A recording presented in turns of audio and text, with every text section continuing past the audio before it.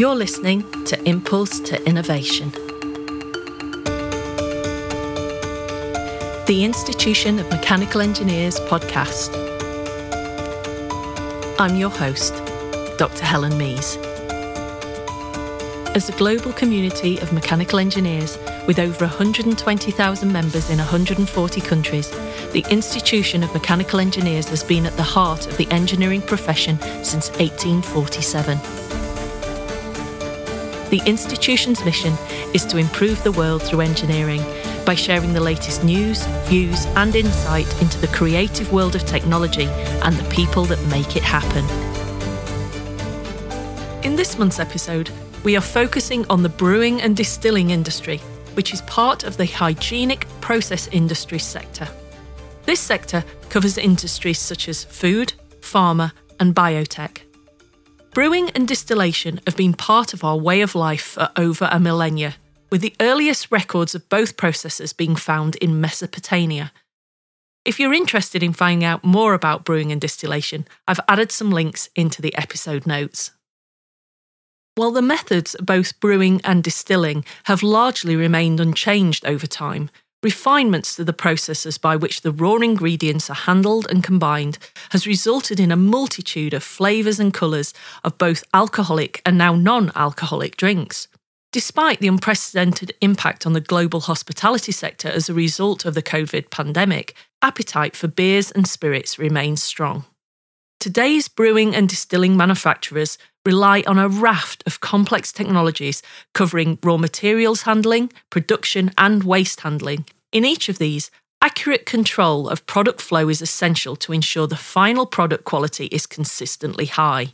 This requires multidisciplinary teams covering chemistry, biology, and even agriculture to ensure products reach the market in a consistent and safe way for the consumer.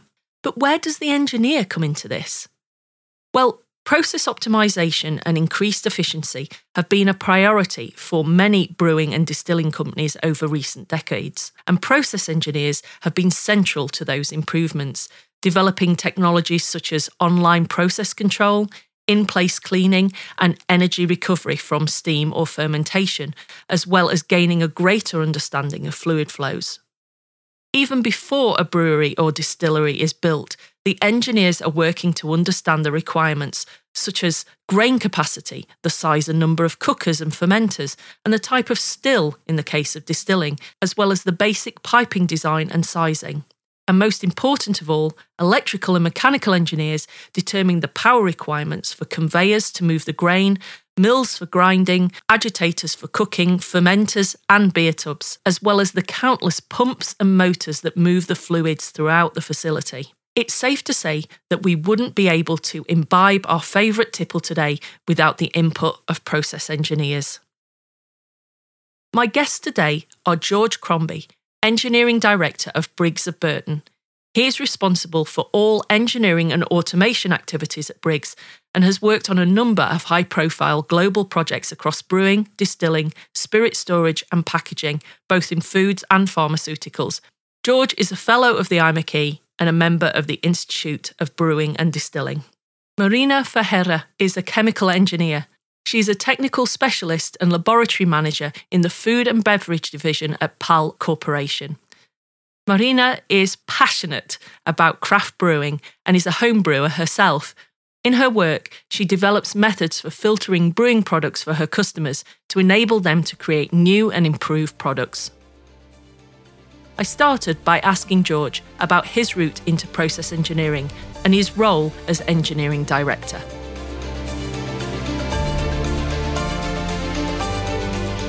George, thank you so much for joining me today. It's great to have you on the show. In my introduction, I talked about the history of process engineering, and the company you work for has some real history behind it, hasn't it? It was founded in 1732 and is one of the oldest process engineering companies in the world. That's some serious history, right? Yeah, no, it's impressive. We've been in Burton-on-Trent, home of brewing, ever since then, really, servicing the needs of breweries. And then latterly, that's changed into distilleries as well. Yeah, it's a fantastic history to be kind of part of, I suppose. And as a young engineer, what really got you interested in the whole process industry, and why specifically did you go into kind of the brewing and distilling industry specifically? It's been a long journey, I guess, really. Right from when I was a child, I've been always interested in tinkering things with things and doing engineering topics, really. So at school, there was quite a lot of STEM activities, and I was also lucky enough that my dad was also an engineer. So he was chief engineer at Greene King, one of the big regional brewers in East Anglia. So there was quite a few weekends and things when I used to go in with him, see some of the big crane lifts going in when they were putting in vessels and things like that, which then led on from there to me having a real interest and passion for engineering.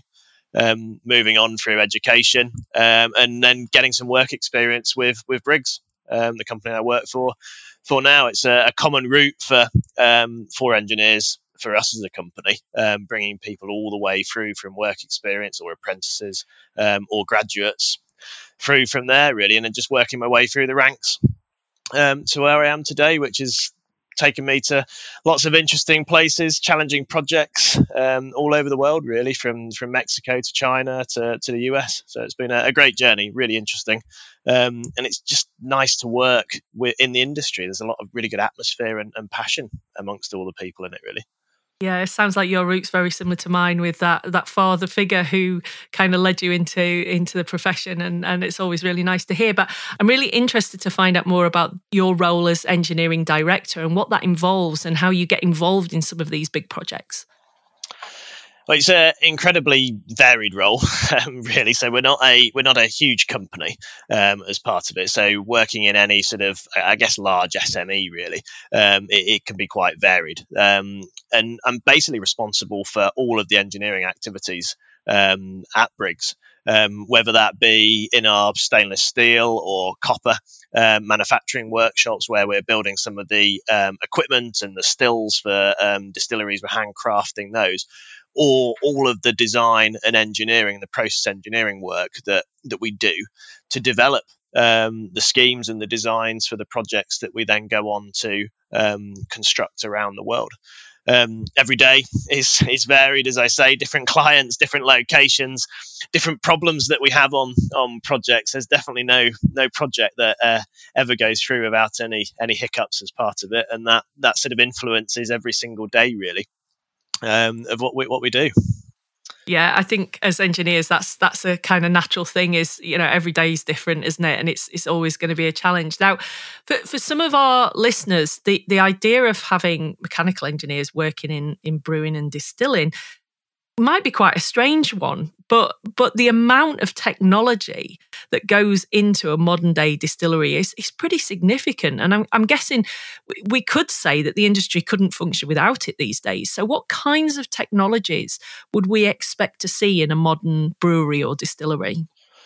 So you're firstly, really, I think you're absolutely right. There's technology everywhere in a distillery, whether it's the basic technology of pumps, valves, heat exchangers, and all of the things that we need to move the liquids and solids around any of the processes that we're doing. But as we are responsible as engineers from taking the grain that comes in, taking it all the way through to effectively the glass that it goes in. So whether that be the initial processing through to the storage, the packaging of all of these things, there's really unique challenges throughout the whole process that we find. And really, I guess the two areas of technology really feature either about making better quality products or in a better way and meeting what the needs of the customer is, or more importantly, probably at the moment, is around the energy saving and the carbon neutrality, sustainability aspects of the projects we're doing. But it all starts listening to the customer to understand what they want, and that's very different for each of the sectors and each of the customers that we work with, really. Automation's a big thing, obviously has been a big thing for many years, and really see it coming to the fore. We've just had, obviously, during the pandemic and things, really using that technology and automation to help us remotely startup plants even now. So we've been commissioning projects now on the other side of the world where we haven't been able to fly engineers to it. Which is something which is a bit of a first for us. Yes, we always used to design things remotely and work with our customers remotely, but never had we commissioned things remotely before.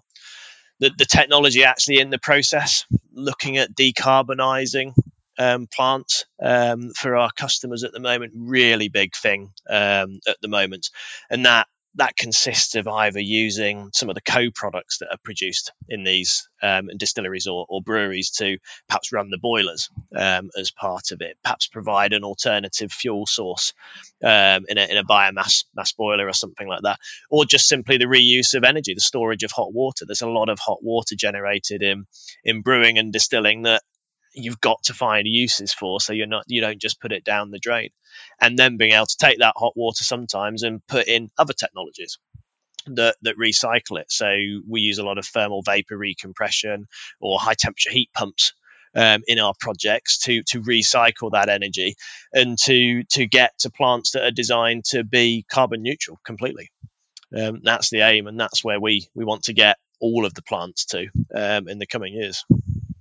Well, yeah, I was going to ask you a bit more about that. I read with quite a lot of interest about the work that your company had been doing in the biofuels industry. So you're using your long history of process engineering to create a commercialized bioethanol plant using fermented products and waste materials. Is this crossover from the long established brewing and distilling industry into renewable processes? Is this something that we're going to see more of in the future? Yeah, no, it's absolutely. It's a trend that we've seen a lot of in the past, and we've been working with some of the biggest names in oil and gas really as they move into this, or have been moving into this sector over recent years. These guys are great at building big oil and gas installations, but what they've never had to get used to before is handling a living organism. So during the fermentation process, but that's what we've been doing every day for years, designing our plants to be hygienic. Really, that's the name of the game, to be able to be cleaned in place, CIP'd, and to keep the plant hygienic. So that can be from helping to select the right equipment, which is hygienic without dead legs, and is hygienic by design, through to designing the plant to be CIPable. A different scale from what we've been doing for breweries and distilleries, certainly. So suddenly moving up to significantly larger vessels, equipment, which provides its own challenges that we've had to learn to get around. But it's been a really interesting transition, and it couples our skills and expertise that we've honed for many years with that from the oil and gas sector, which is a very different set of skills. But ultimately, it brings a really good project.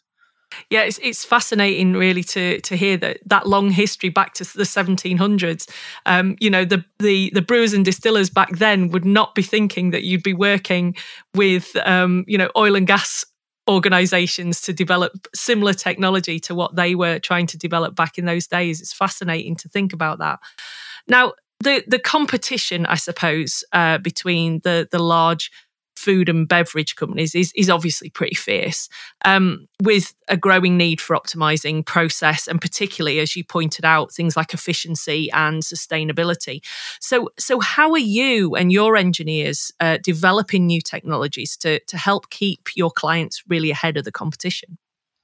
So there's always a lot of heritage in everything we're doing. So brewing and distilling, all of our clients want to look back at their heritage, and they want to make sure that the products that they're producing are still as good as they always have been, or if not even better. So whenever we're looking at this for people, we're always taking that into account and listening to them to find out what they actually want to do. But what we also do with a lot of our customers is we run brewery of the future or distillery of the future events, which allow these blue sky workshops to sort of take place, which our engineers love doing because it's a great way for them to develop their skills and really think outside the box. It involves us joining lots of different, maybe emerging technologies sometimes, but also joining sort of the standard go-to technologies together in the best way possible to produce the best factory for that location. And it could be different wherever it is in the world. It might be a water stretched area where it's all about trying to get water savings, not so much about energy. It could be both of those coupled together in different locations. And it's that for our engineers here, and for me, it's that sometimes you can take real bleeding edge technologies and try and integrate them into projects, and sometimes you're just trying to use the everyday technologies that are out there to enhance what you're doing. And it's not just about that as well. When you go to the supermarket now, what do you look for there? Do you look for just one type of beer or one type of whiskey, say? Or actually are you expecting to see a whole range? A few years ago, it was one, you might have 3 or 4 different types of lagers from the big players. Now it's 3 or 4 from every single player there.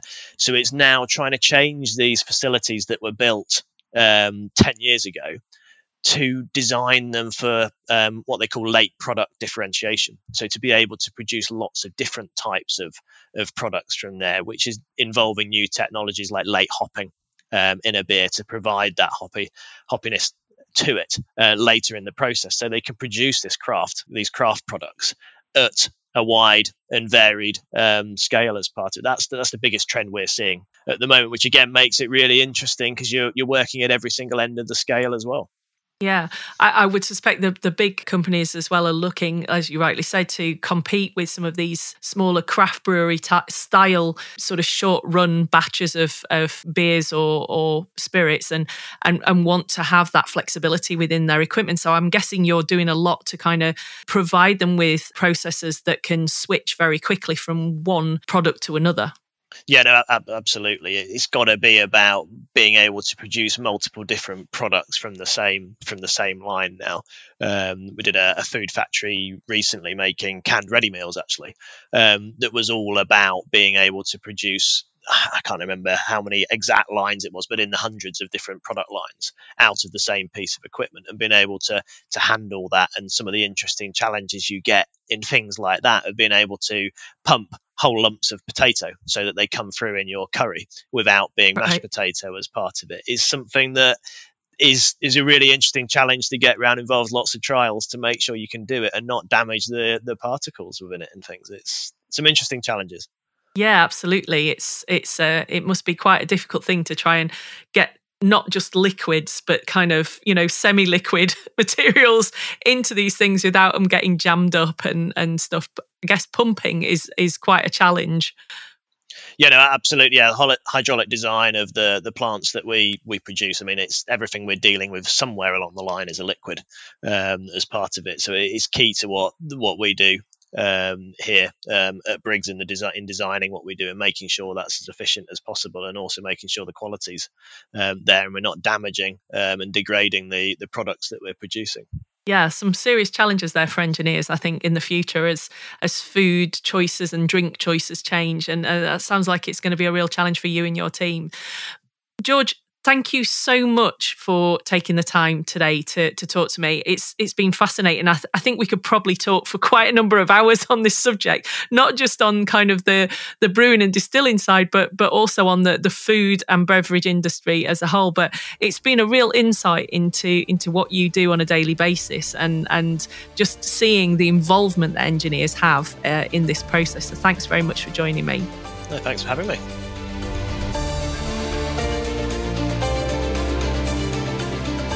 Marina, thank you so much for joining me today. Real pleasure to have you on the show. You come from a chemical engineering background, don't you? So yeah. What drew you into a career in brewing and distilling? Also, sit, because there is a whole story on that. But first of all, we have to think that I'm Brazilian, as you probably had said in the intro. And in Brazil, we absolutely love partying. Like anything is an excuse for a barbecue. So in any gathering of our family or in any friend soiree, there is always something to drink. You always have something. And I'm a chemical engineer. And when I first joined the university, I tried to brew my own beer and my own mead with some friends. Of course, it didn't taste great because I was unaware of all the parameters that are needed for a proper brewing.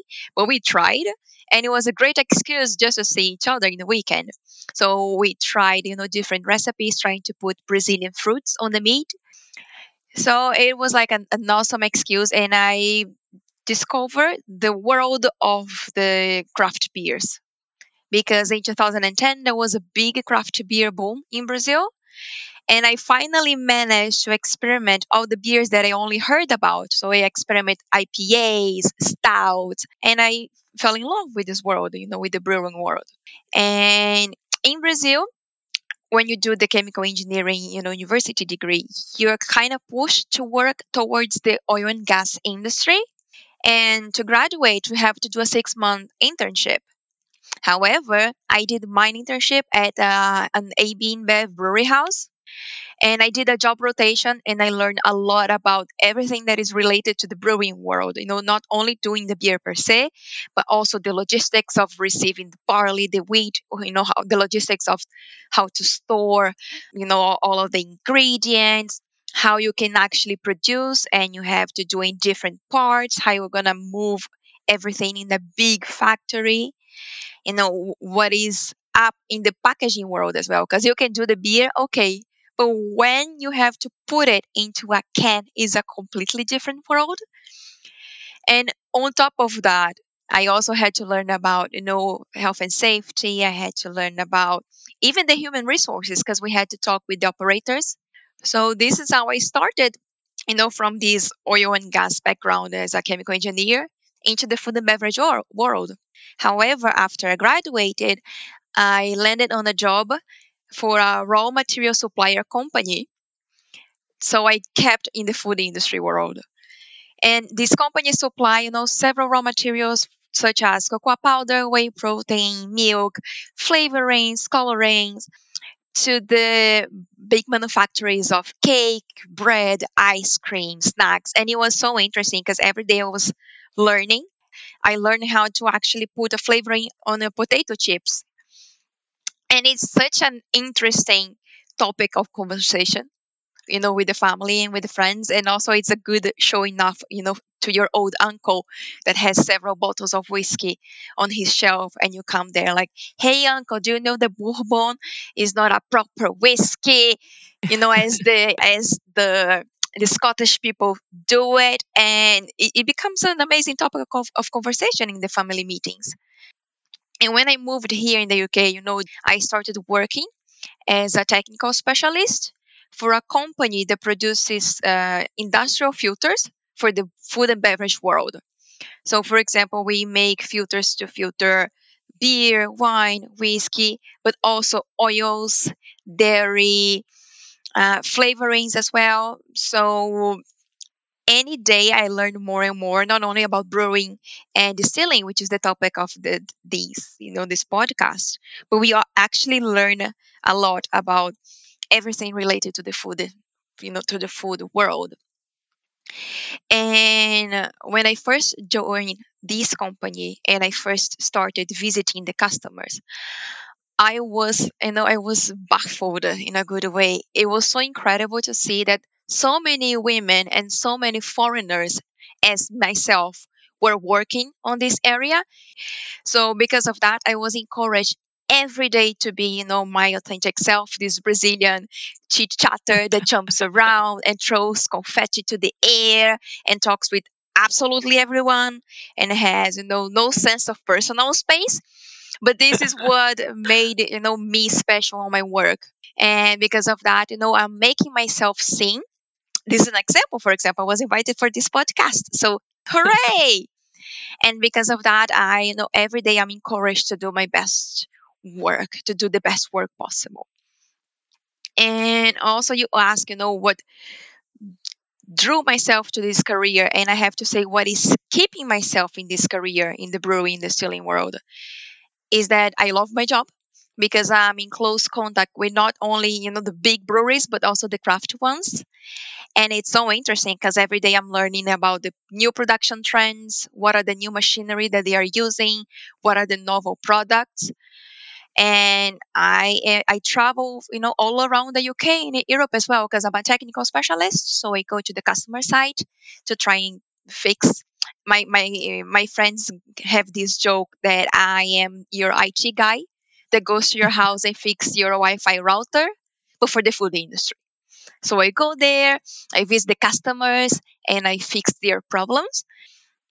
And it's funny, like, and as I said before, I really like this job because since I every day go to a different factory, my work never gets boring because I always have something to fix. I always have like a problem to solve, a new challenge to overcome. So, for example, today I may try and filter this cider who has been, adding a wheat sort of sugar to it, and we have to remove the haze. But tomorrow I may try and remove wax from citrus oils. And in the next day, I may try and remove visible particles from sugar. So every day is something new, and my days are always fun and interesting. So if you are a new engineer and you don't know, which area you like to go, definitely the food and beverage world and the brewing, the distilling is something really interesting. That's awesome. I'm just totally overwhelmed by your complete passion for the subject, and the fact that it kind of comes from from that sort of family background and stuff. I was talking to George earlier on, and he was saying, what got him interested in brewing was his father was in the industry, and he kind of came through that way. So there's clearly that sort of Brazilian kind of drive and Yes. passion for it. But let's just talk briefly, kind of on a more serious note. These days, the food and beverage industry is really heavily regulated, and with health and safety as well as environmental regulations being at the forefront. And you've touched on that in what you were saying before. How important are these requirements in the brewing process itself, and what role do they play in the work that you do as a technical specialist and a laboratory manager? Well, I have to start this answer with a very sad news, unfortunately. So, in Brazil, 2 days ago, a mechanical died after he fell into a burger machine, and Oh this wow. burger machine had the security lock removed. And this happened in a very well established meat product making company in Brazil. And we always think that it's never going to happen with me. But look Yeah. at what happened. Someone unfortunately died because the safety measures were not, attended to. So risks are genuine, risks are real. We should pay attention to them. So we have to do, our risk assessments. You have to pay attention to our safe systems of work. And as you may imagine, for both the brewing and the distilling world, we handle, very hot liquids that are inside very hot pieces of equipment and very hot pieces of pipeline, or they are stored in pressure vessels, as you said. Imagine handling a distilling column. You have to really pay attention. How is the pressure inside it? What are you taking off? What are you putting in? We handle also machines that have, like a conveyor belt. And if you don't pay attention, the conveyor belt can convey you to someone. So, sorry, to Yeah. somewhere. So we deal with all of these filling machines and all sorts of apparatus that can cause harm if misused. But not only that, we also deal with harsh chemicals. Imagine you doing, 50,000 liters of beer. Of course, you have to use a lot of chemicals, a lot of caustic, a lot of acids to clean everything. And you can do like the production in the next day, knowing that no cross contamination will happen from a pathogen. So we handle these equipment, and you also handle the chemical compounds. So it is unfortunately a work that has a lot of risk. And we as technical specialist people, we must do the induction every time that we go to a new customer, because we have to be aware of what are the risks that that company is giving to me, so I can protect myself, and not only protect myself, but I can also protect the others that are around me. So, for example, if the area is ATEX risk rated, what you can do to mitigate, right? Can you close the tanks? Can you put an exhauster on top of the factory so these fumes are not, in contact with the operators? Or, for example, if you handle any sort of chemical, can you not? Can you put inside an automated system? We have to pay attention to all of these because these will definitely make our work, more safe. Health and safety, a good risk assessment, all of these are crucial for a proper way of working. And we have to remember that they got even more critical after the pandemic because are the health and safety people who prepared the workplace, who prepared the associate for the COVID challenges that appeared, and even more so with my area, because brewers and distillers they are considered essential workers. We had to go to work every day when not furloughed. So for these people who had to go to work every day, because of course we were at home, of course we would want to drink beer, and we know that the beer sales increased via like online selling. So we had to keep working, and for that we had to pay attention to the safety person to say like, oh, use this, use that, use this face mask, please keep 2 meters apart, only two people can be on the same room, all of these rules. So health and safety is absolutely paramount. And last thing that I have to say is that environmental health and safety is such a passion of mine that I recently got a contractor national safety group safety passport. So Excellent. I've been trained on all sorts of risks that may happen in a construction site or in a food factory site. And this happens on my laboratory manager role as well. Because since I'm the manager of the lab, I have to pay attention on what is going on, what are we doing, what are our activities, and how I can establish a safe system of work, how I can do my risk assessment based on that, and how I can, for example, do my cost regulations, which are for the chemicals that are high risky that sometimes we use in our labs. Obviously, as engineers, we work in some very difficult locations, and we were talking before about the fact that I'd worked in the oil and gas industry, and the process of distillation of crude and so on, very similar in terms of what you're doing in the sort Yeah. of brewing and distillation side of things, and all of those risks you're constantly watching out for, not just for each other but for making sure that there are safe working practices all the time. So it sounds like there is a lot in common with many heavy industries that we wouldn't necessarily associate with the beverage making industry. So it's quite interesting to hear about. Now, I want to bring you back to something that's obviously very a big passion of yours, which is the craft brewing and the micro brewing. They have become extremely popular and very commercially viable in the last 10 years. And I know you mentioned that they were incredibly popular in Brazil. Are there any differences in the way that the brewing processes work compared to the kind of the big commercial processes? And what sort of are the differences in terms of coming back to the health and safety, but also in the processes of brewing and distilling themselves? So I'm passionate because I do home brewing. So I brew my own kombucha. I'm currently brewing my own meads as well. And when you're just trying to start a hobby after the pandemic started, so I just started to read some books like, hey, how can I do it? Okay, just grab some honey, just put some yeast, bada bing, bada boom. Bob's your uncle. Here you have it, a mead. However, when you come to a small craft brewery, for example, first of all, you have, let's say, 1,000 liters to process. So you have to pay attention on what is the amount of energy that is required to heat up the water, and what is the water temperature that is crucial for the yeast implementation, and what is the flow rate that you have to use to get from this tank to another tank. So all of the things that we see on university, all of the mechanical of fluid movement. I can only remember the name of the things in Portuguese now, apologies, but all the rules of thermodynamics and in like transport phenomena, we use these on our small craft breweries, and we use these on the big breweries.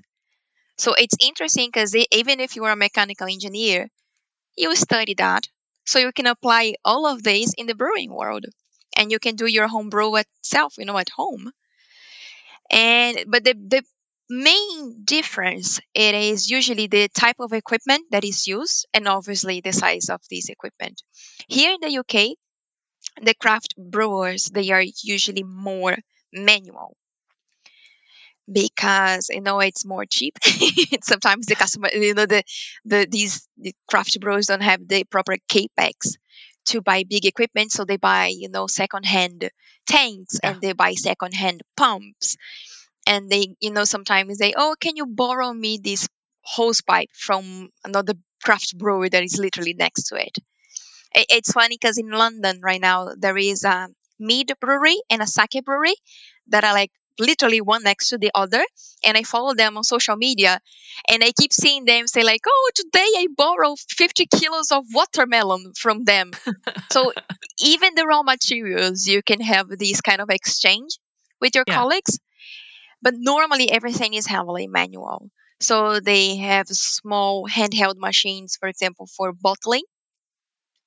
Usually there is like few people that do absolutely everything in the factory. Another example, a friend of mine that is working on this brewery back in Brazil, he does absolutely everything.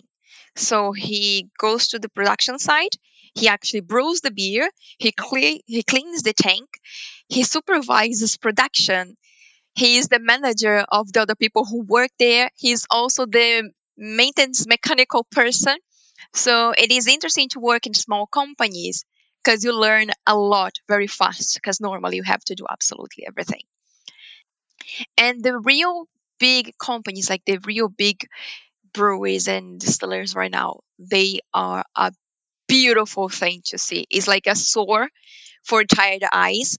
And I love a shiny thing. I love something that is, that is glowy and colorful and beautiful.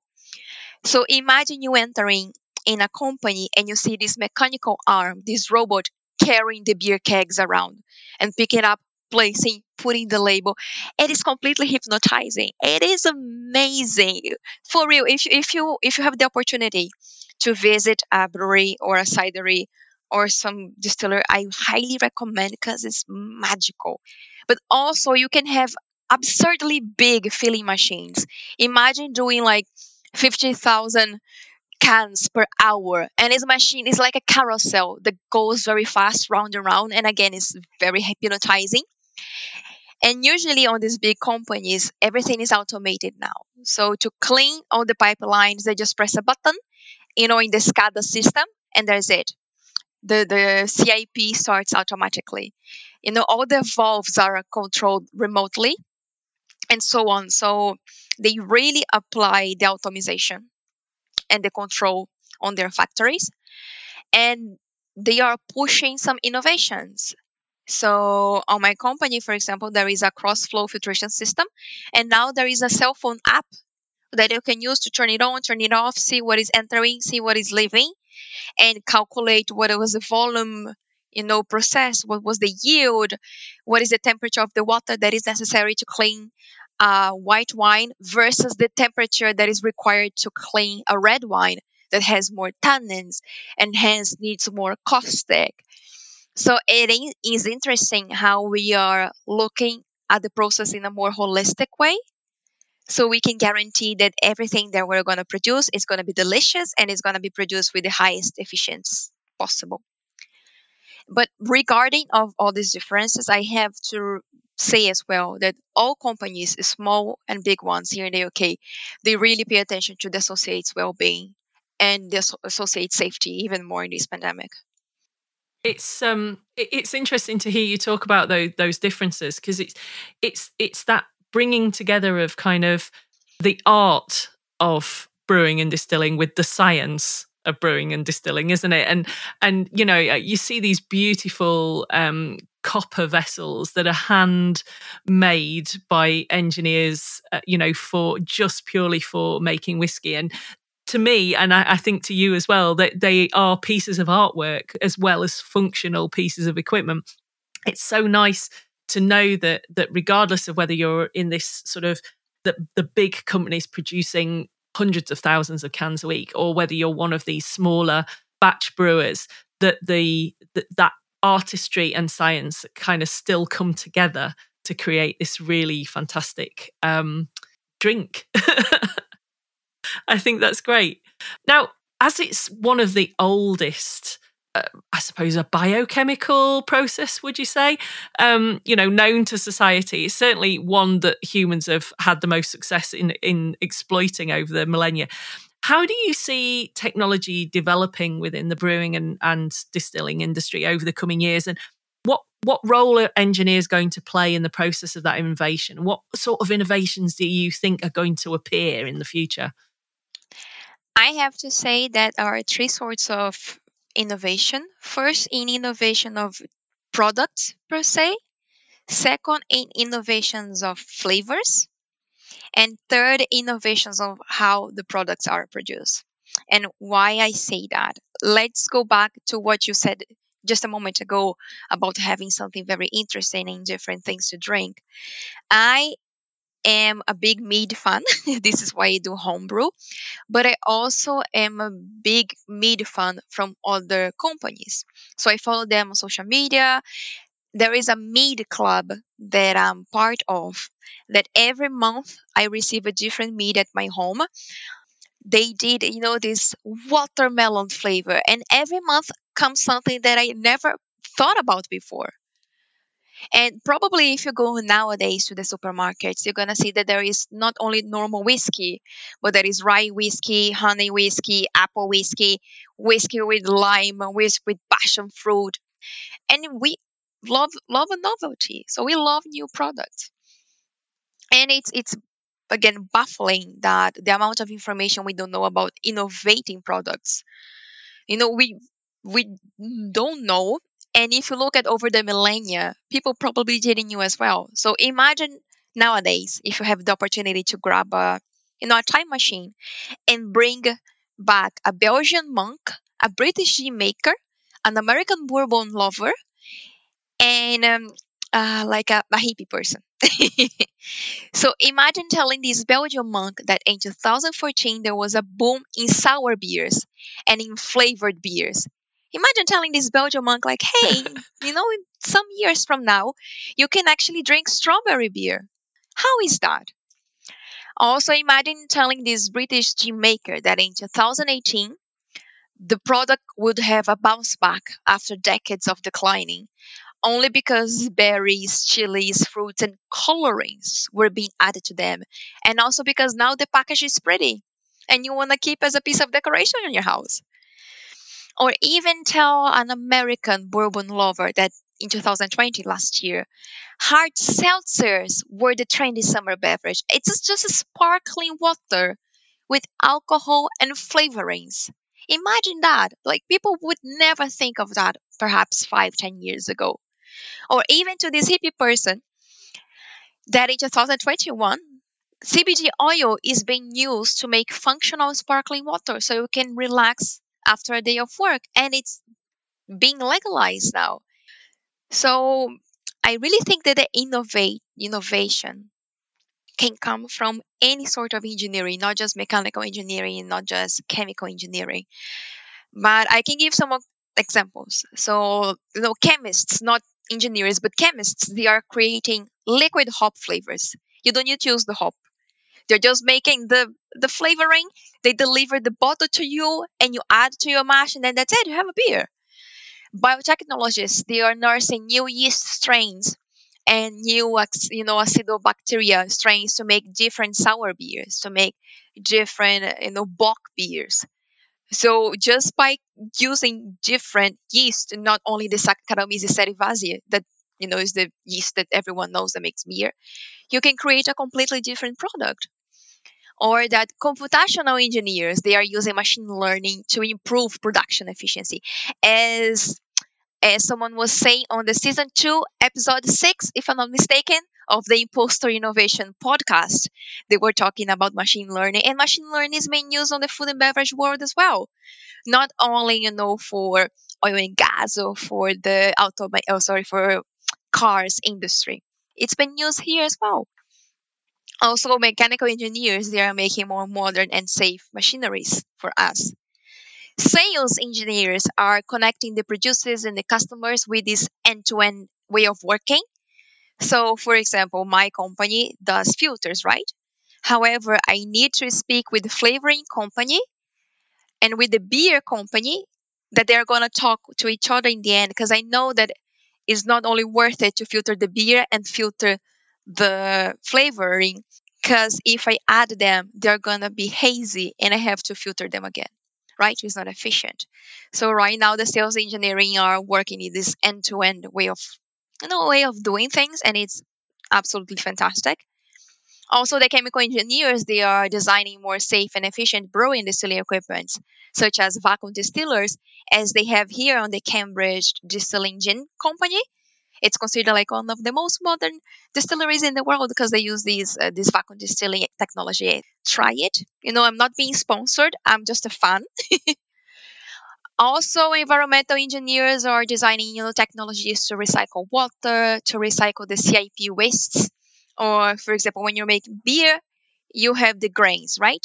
The grains usually are used to feed the cows, as a cattle feeding. However, nowadays companies are grabbing these grains waste and making forks and knives. So instead of you using plastic forks and knives, you can use these and you can eat after. And automating engineers are making these modern, intelligent, and shining factories. So I really think that there's innovation possibility in all fields of engineering, but not only on the fields. As engineers, we have to innovate ourselves as well, because in the upcoming years, we not only have to be engineers per se, but we have to be people's leaders. We have to be production managers. We have to be inventors. We have to be good colleagues, and we have to be good people in the end.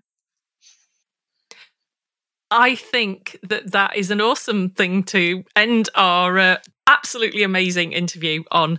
I am so excited to think about what is going to happen in the future. I remember when some of those first flavoured Alco Pops came out in the, dare I say it, 90s, and was so excited about those, but never really thought about the engineering that went into the back of it. So you've got me really thinking, Marina, about the way the future might be and I won't pour my gin in quite the same way in the future. That's great. Thank you very, very much for sharing your incredible passion about this subject. And I hope it's been a huge inspiration to anyone who's listening today. So thank you very much for joining us. Oh, I say thank you. Thank you so much, Helen. And I dare say you may find me on LinkedIn. So you just type Marina Ferreira, Paul Corporation, you may find me. So you can approach me and ask any other questions that you have after this podcast. I'm going to be completely happy to answer. And again, Helen, thank you so much for the opportunity.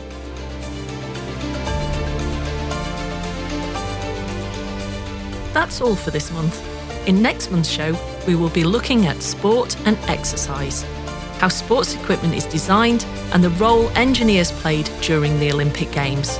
So don't forget to bring your running shoes. You've been listening to Impulse to Innovation, the Institution of Mechanical Engineers podcast. Thanks for listening.